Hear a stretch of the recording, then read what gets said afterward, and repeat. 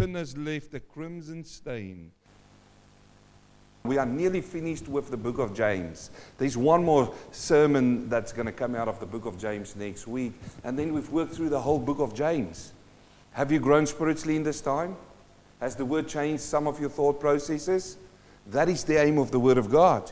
Now you might look at today's message and you might say, wait a minute, this is a repeat. Look at it. It says there, the sentence we finish every week, we say a mature Christian is patient in sufferings. A mature Christian is patient in sufferings. You remember when we start off in James, what have we preached about? Patience. Then we said a mature Christian has got patience in trials. So patience is such an important topic and something to talk about that James goes back to patience. And I can tell you one thing this morning, this world needs more patience. Can you agree with that? They will become patients. Yes, I like that. It's either patience or you will become a patient. Thank you, brother. Yeah, it's true. But the world needs that. I don't know about you, but I look around me and I see a lot of impatient people. I mean, there I was turning up, flying back from New Zealand, standing in line to board the plane, and there's 2 lanes there, and you get a premium. You just fly a little bit more. You're not special than all the other people, but some people think they are. You know, they hold that little silver card and they go, oh, I'm more special than you. Well, you're not. You're just the same as everybody. But there I'm standing in line, and I make sure that when I fly these days, you become clever that I get on early on the flight. Because have you seen the bags that people take with them? It amazes me, you know, the carry-on luggage people take. It's big bags now. So I make sure that I'm there early so I can put my bag in and sit down, because there's people then coming on last on the planes and they stand around and I go, it is really, really embarrassing, you know, and I feel sorry for them. But there I'm standing in the queue and I'm standing at the front of the line waiting. And I must say, you know, patience is something that touches everybody. There's not a person in this place who said in the last week they didn't become impatient. So I'm standing there, and you get these people, you know, you can't go any further than from here to there, but you get these people who starts pushing in right here. They want to be first. And then I must this morning admit that I grew a little bit impatient. Because what do? There's 1, 2, 3 people who pushed past me to try to be in front of them. What did I do? My impatience started to work in my body. I tried so hard, John, to keep it back, but these legs, they started pushing forward. And I'm standing close to it now, and yet, would you believe it, Janelle, another lady starts pushing through this. I had to lean a little bit back, but I'm not going to take that step back. No. And you know what impatience started doing in me again? You wouldn't believe it. It moved my legs again, a little bit more forward. So I wanted to make sure. Now I was first. I was going to be first on a plane, but now I'm 4th in the line. But that's what impatience does. It moves people. And you know what? There's accidents that happen because of impatience. I remember in New Zealand there was an advertisement on TV where this man drives up to an intersection. And they highlighted it as choices you make. Make the right choice. So what is happening? They showed this person is really agitated behind the wheel and impatient. And he saw a gap in the traffic, and what did he do? He went for the gap. And the next moment, there's a big crash. They don't show what happens, but impatience caused an accident. It happens to everybody. So it happens to me as well. And I constantly have to tell me, I've got to say to myself, don't move one step further, because you are preaching about patience this coming weekend. And you can't be a hypocrite standing there preaching about impatience and patience, and you're impatient. But it happens to all of us. So that's why I believe it's so important that James goes back to patience. And he says it right there, or we say it. A mature Christian is patient in suffering. He's got patience in that. Now, as I said, we've had this before. Look at James chapter 1, verse 2. He says, my brethren, count it all joy when you fall into various trials. You know that word trials there is tests. that come your way. He says there, count it joy. In other words, do you know what joy is? Joy is a smile on your face. It's a step in your feet. Joy is a happiness and lightness in your life. And he says you've got to be like that when these things come your way. Why? Because in verse 3 he says, knowing that the testing of your faith produces patience. If you want to test your patience, you need to have trials. That's the only way that you're going to know that your patience will last. Yet when a lot of people go into trials, especially Christians, what do? They hit their knees and they pray to God and say, oh Lord, take this away from me, I can't take it anymore. But maybe God wants to test your patience. He wants to test your faith. How would you know you have that if you don't get tested? This is the thought behind this. He says, knowing that your testing of your faith produces patience. But let patience have its perfect work. In other words, let it go through the full completion of the test. From the beginning to the end, that you may be perfect and complete, lacking nothing. Who would have thought that testing your patience will bring you to a point that you are perfect, complete, and you lack nothing? Who would have thought that? I would have thought you just study the Bible and you get a lot of head knowledge in that, and now I'm perfect, I know everything. No. It is the testing of your patience. You say, I've never been tested with my patience. Oh, yes, you have. If you have children, you've been tested. We were at Andre's birthday party yesterday, and there's a lot of patience tested there, just all over. And this is the constant thing going on. You can't tick the box and say, now that's done, let's move on. And we saw when we studied through this passage here, there were 4 things that came out of that study. First of all, it's that suffering is common to humanity. Who knows that? It's common. We suffer. It's common. And you're going to suffer in your life. It's not as if when you are born, there's a free pass for you right through your life without suffering. And if people say they don't suffer, I can hardly believe that. Then we saw that suffering we bring upon yourselves. There's a lot of people suffering in the world today about things that they brought upon themselves, choices they made. Wrong choices. But do you think they want to listen to you when you warned them before they made that choice? No, I'm going to do it on my own. I'm my own man, I'm my own girl, I'm going to do it. And then we saw suffering intended by God for the good, and also suffering that brings God's glory. So we've looked through all of that. In all of that, James says to us, count it all joy when you fall into these trials. Count it joyful. Why? Because there's something happening with your patience. In Luke chapter 21, verse 19, listen to this. He says, by your patience, you will gain your lives. Have you seen that verse before?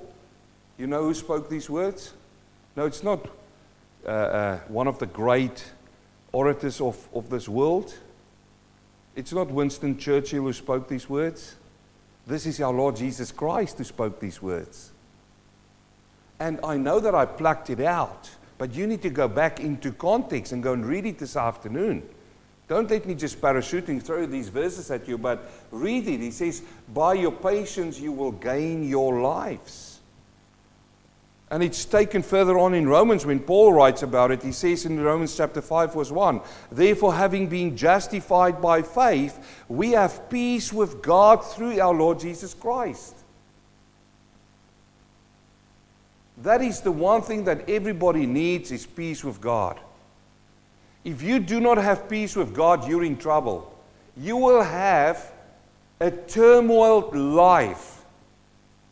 He says, verse 2, through whom also we have access by faith into His grace, in which we stand and rejoice in hope of glory of our God. And not only that, but we also glory in tribulation. Have you noticed? Do you see what Paul says? He says we glory in tribulation. When things don't go our way, we glory.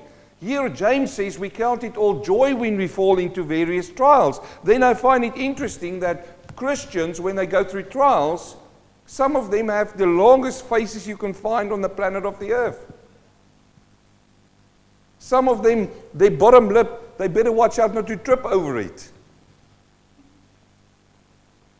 You can all read it in their body language. And here he says, count it. He says, be glory in tribulations, knowing what?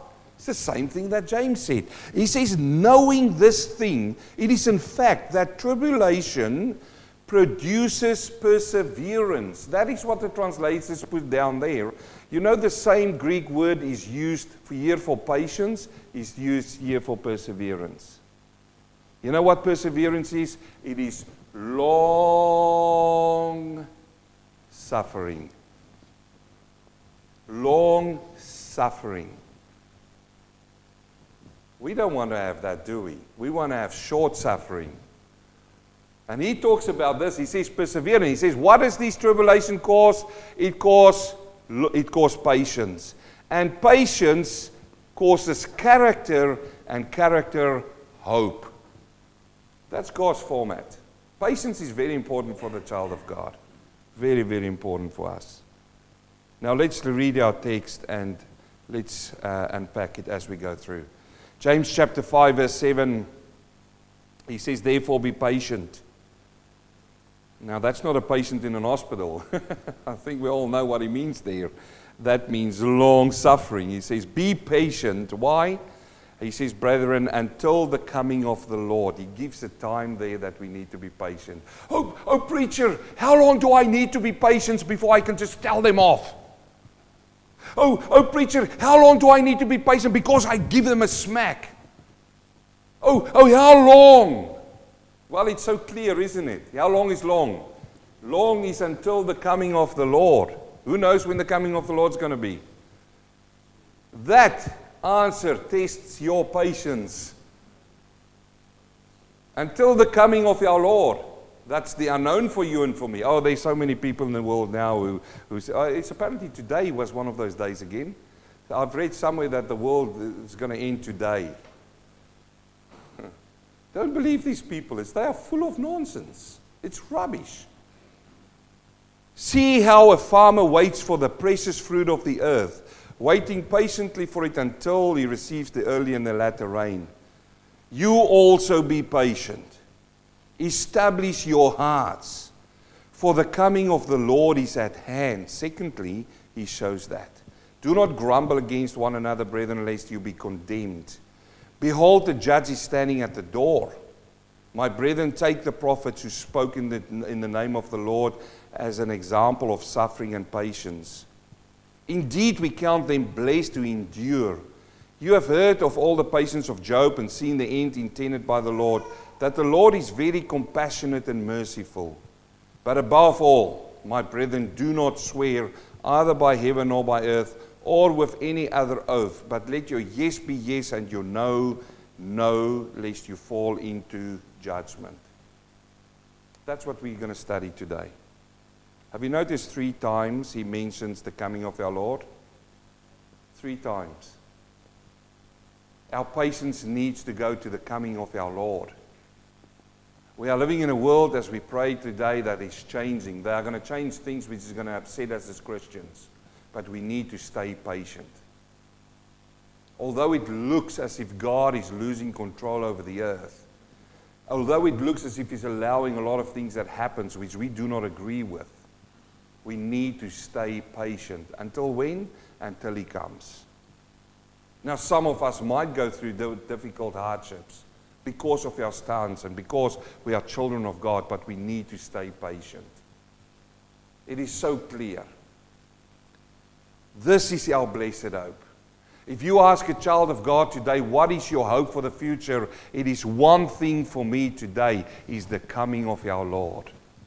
That is my blessed hope.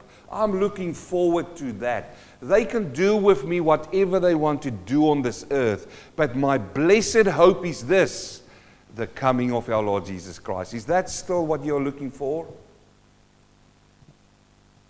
Are you still looking at this heaven and think that it can happen any day? This is our blessed hope, dear friends. In Titus chapter 2 verse 11, Paul writes to this young pastor, he says, for the grace of God that brings salvation has appeared to all men, Teaching us that. Teaching what? Denying ungodliness and worldly lusts. We should live soberly, righteously, and godly in the present age. That has become so difficult these days for our young people. Just those words there. Verse 13, looking for the blessed hope and glorious appearance of our God and Savior Jesus Christ. You see, this is why I say, this is my blessed hope, is the appearing of our Lord Jesus Christ. He says there that we should live. Have you noticed that he did not say that the world should live soberly? The world's not living soberly. We've got all of the evidence around us. But he's not talking to the world. Who's he talking to? He's talking to us. So in the midst of this whole world who's going to go and live unsoberly and who lives in a fallen morality, we need to live soberly. We can't stand before the Lord one day and say, oh, but Lord, did you see the world? And let me tell you another thing. There's nothing new under the sun. What is happening today has happened before.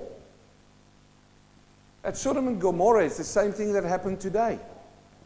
At Sodom and Gomorrah, it wasn't the unrighteousness that came in. It wasn't sodomy that is a problem and a sin in itself. But it's because it was pushed down their throats. It's happening so more now.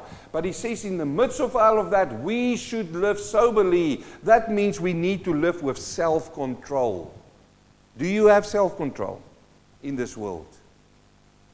Righteously and in this godly age. Now it says nowhere in the Bible that it's going to be easy. Have you found a verse like that? If you find the verse that says that living a Christian life is easy, I'll give you $5. Okay then, man, 5,000. You say $5, you put only 5, you're not so sure about yourself. No, I'm very sure. I can give you $5 million for that. It's not an easy life. It's not going to become easier. But he says it right there. We look forward for the blessed hope. The blessed hope of the return of our Lord Jesus Christ. You know, even in Acts, when I see that, when Paul went through these cities and he preached to these cities in Lystra and Iconium and in Antioch, this was the words. He says, we must through many tribulations enter the kingdom of God. It's not going to be easy. It's not a bed of roses or a road of ease. No, even in John chapter 16 verse 33, we hear Jesus saying these words. He says, these things I've spoken to you, that in me you may have peace. In whom? In Jesus. It's in Him. He's the only peacemaker and peace giver. He says, I've said that you have peace in me. In the world you will have tribulation. You will have that. And we can talk about that. But be of good cheer. I have overcome the world. And you know what he says in John chapter 14? He says, I go to prepare a place and I come back to receive you unto myself. So I'm looking forward for that day when he's coming back. Now look at this. We find two words for the word patient that James uses. He says there, therefore be patient, brethren, and then waiting for patiently until he received the early latter rain. This is about the farmer. Patience. He uses two words here in this passage. First, he used the word makrothumio. That means a long spirit and a long suffering.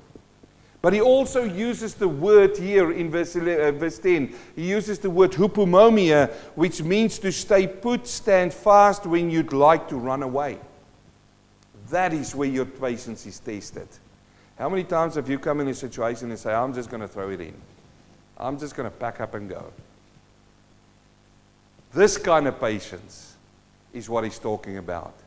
That in the midst of the most difficult time of your life, you put your 2 feet down and you say, no, I'm going to stand and wait. That's the patience he's talking about. This is the same patience that when Moses was standing and they could see in a distance how the armies of the Egyptians were coming, and the people, they were caught in a corner. It's the sea there and they couldn't run. And he said to them what? He said, stand and wait. This is the kind of patience that he's talking about. And that's the patience that we need to have. Now, James gives us 3 encouraging examples of patience in this passage. 3. And we're quickly going to look at them. The first is the farmer. He says there in verse 7, "Therefore be patient, brethren, until the coming of our Lord. See how the farmer waits for the precious fruit of the earth." Have you seen a farmer in your life? Waiting patiently for it until it receives the early and the latter rain. You see, the early rain, when it comes, I grew up in Western Transvaal. And Western Transvaal, there's a lot of gold mines, but there's also a lot of farmers there. And we had crops. They planted corn. And also in the Free State, they planted corn. And I have met so many farmers in my time. And they wait for that early rain. Early rain is when the season comes in. Because the early rain comes in and it softens the soil. And once the early rain come in and it passed over, that's when the farmers get in and they plow the lands. Because the soil is softened up and it's ready now. Then they put in their seeds. And then during the season, there's a lot of rain that falls and it pushes the plant through. But the farmer sits there and waits and looking patiently to his crop. But then he also waits for the latter rain. The latter rain is the final rain that will fall that pushes through this plant into the adult stage and into the stage that it can be harvested. So both these rains are critically important. And I remember vividly the times where there were droughts there, where the early rain would fall but there was no latter rain. And I could see, I was driving past these crops, these farmlands, and I could see how the fruit was dying on the land. So a farmer is so expectant on the weather for everything to happen. God's blessing.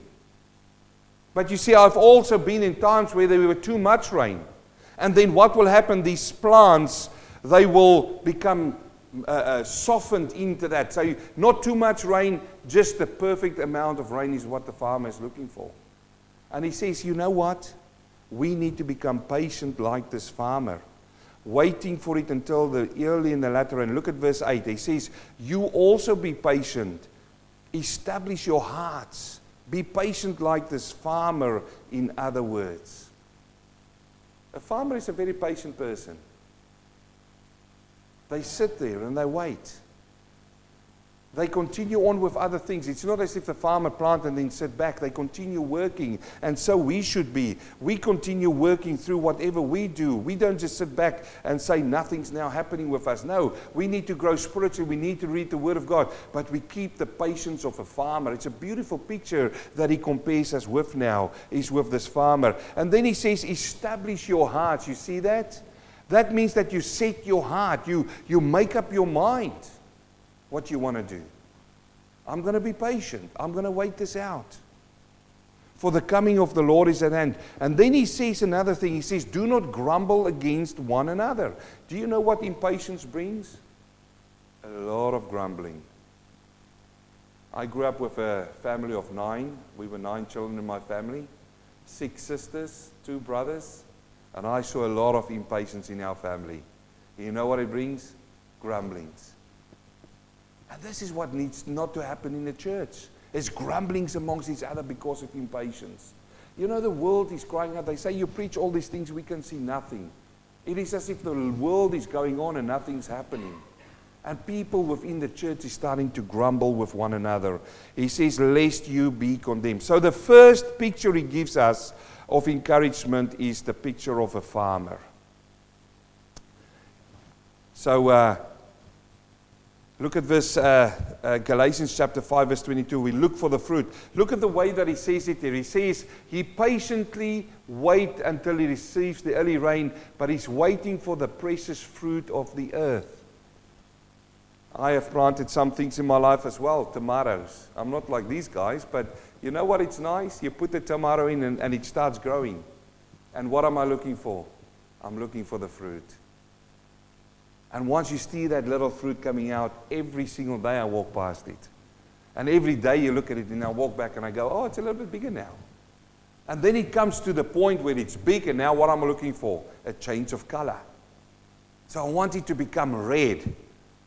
And then every single day I walk out the back door and I go and water it, give it a little bit more water and go, yes, maybe tomorrow. Tomorrow I'll come back and this tomato will be red and I'll pick it and it'll be great. You see, I'm looking for the fruit. So the next day I walk out and I come to the fruit and what happened? The birds came down and they picked the fruit. What do I do next year? Patiently, I put the next one in. But now I've learned because now I put a net over it. So now I'm looking out every day and walk past it and I go, wow, it's there.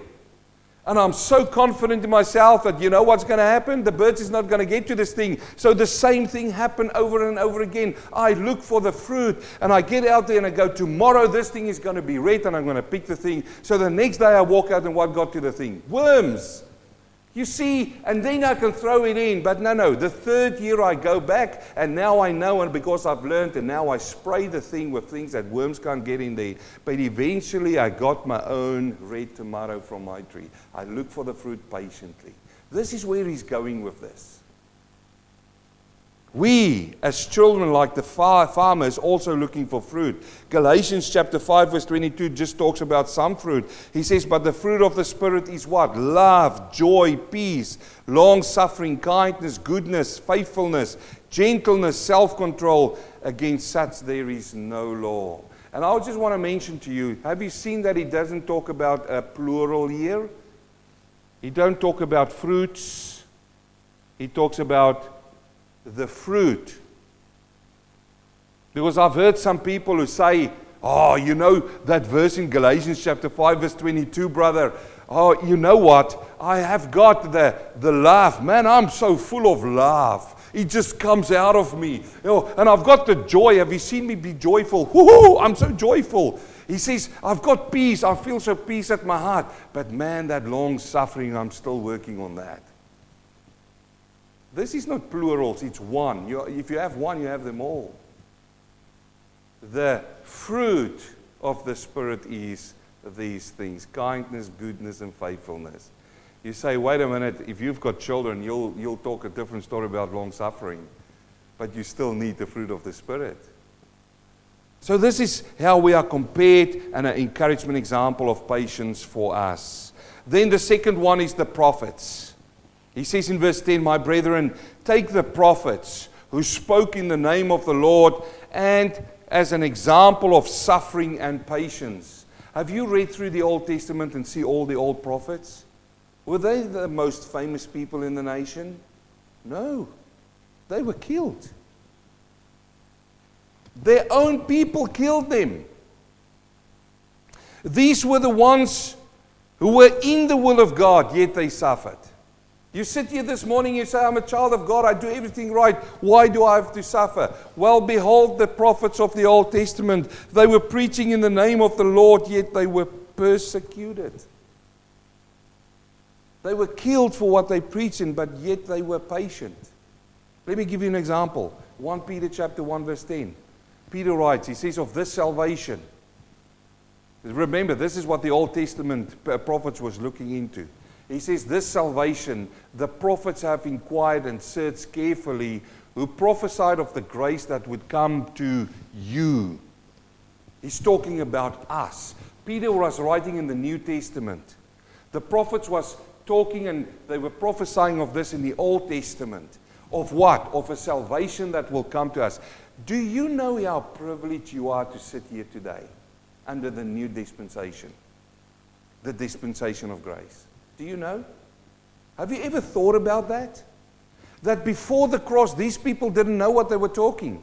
They were prophesying about this. It says here that they searched and inquired carefully. That means they've looked deep into what could this mean, this salvation. What you and I have. What is that? That our sins were washed away through the blood of Christ. They were trying to work it out. Searching of what manner of time the Spirit of Christ who was in them was indicating when he testified beforehand the sufferings in Christ and the glories that would follow. So they were prophesying about the cross. But they couldn't understand this. Do you understand what patient patience they needed to have to search into this and to keep on prophesying about it, and still get these people, their own people, killing them and persecuting them. He says to them it was revealed that not to themselves, but to us they were ministering the things that now have been reported to you through those who have preached the gospel to you by the Holy Spirit sent from heaven. So they had to have a lot of patience. They preached the word of God. They were in the will of God, yet they were persecuted. This is the same, he says, that you and I today in this life need to have that patience of the prophets. The third example he gives us is the example of Job. He says in verse 11, indeed we count them blessed to endure. You have heard of the patience of Job and seen the end intended by the Lord, that the Lord is very compassionate and merciful. Who remember our friend Job? We talk about the patience of Job, but I believe that the Lord taught him patience right through his life. Job chapter 1 to chapter 3, Job's distress. He loses his wealth, his family, and his health. Has that happened to you? All three of those things is things that people are chasing today. If you are wealthy, people say, man, that's so good. If you have a family and you are healthy, man, that's all the things you want. This man lost all three of those things. And what did his wife do? She came to him one day and she said, come on, Job. Just curse the Lord and die. That's great advice, isn't it? Yes. That's why he didn't take her. But look at this man. Everything went against him, and surely if he threw in the towel by then, we would all sit here and say, man, that man had a hard life. If we would go to his tombstone and we would have said there, poor Job, wouldn't we? Oh, shame. The poor man had a tough life. But he threw it in. And I don't know, maybe I would have thrown it in as well. But what did he do? He said, no. How can I curse God?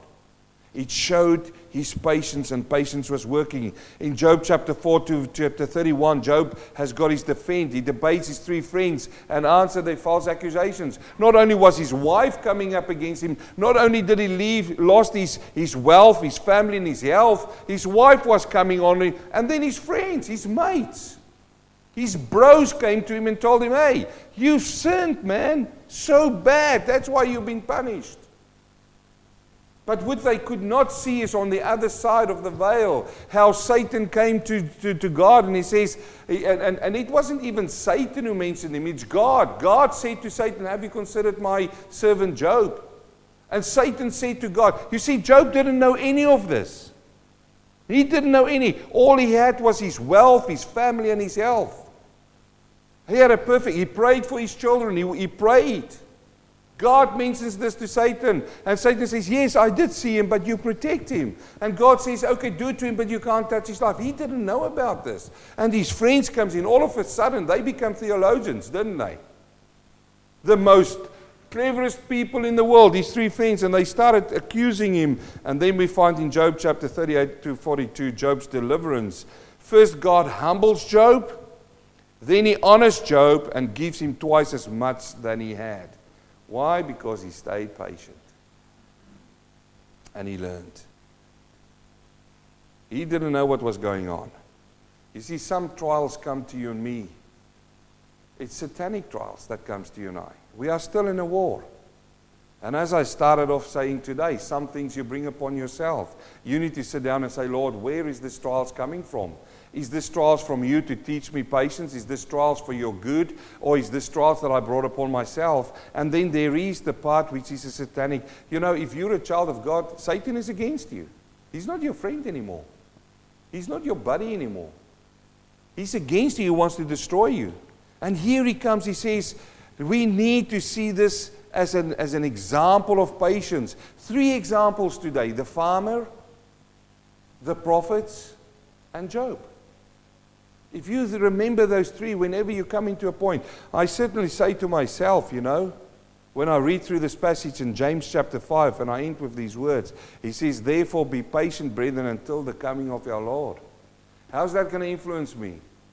Well, certainly if I stand, because I'm flying tomorrow night out to Adelaide for 2 days, if I'm going to stand there in this row, you know what I thought what I'd do? I would take 2 steps back and say, be my guest.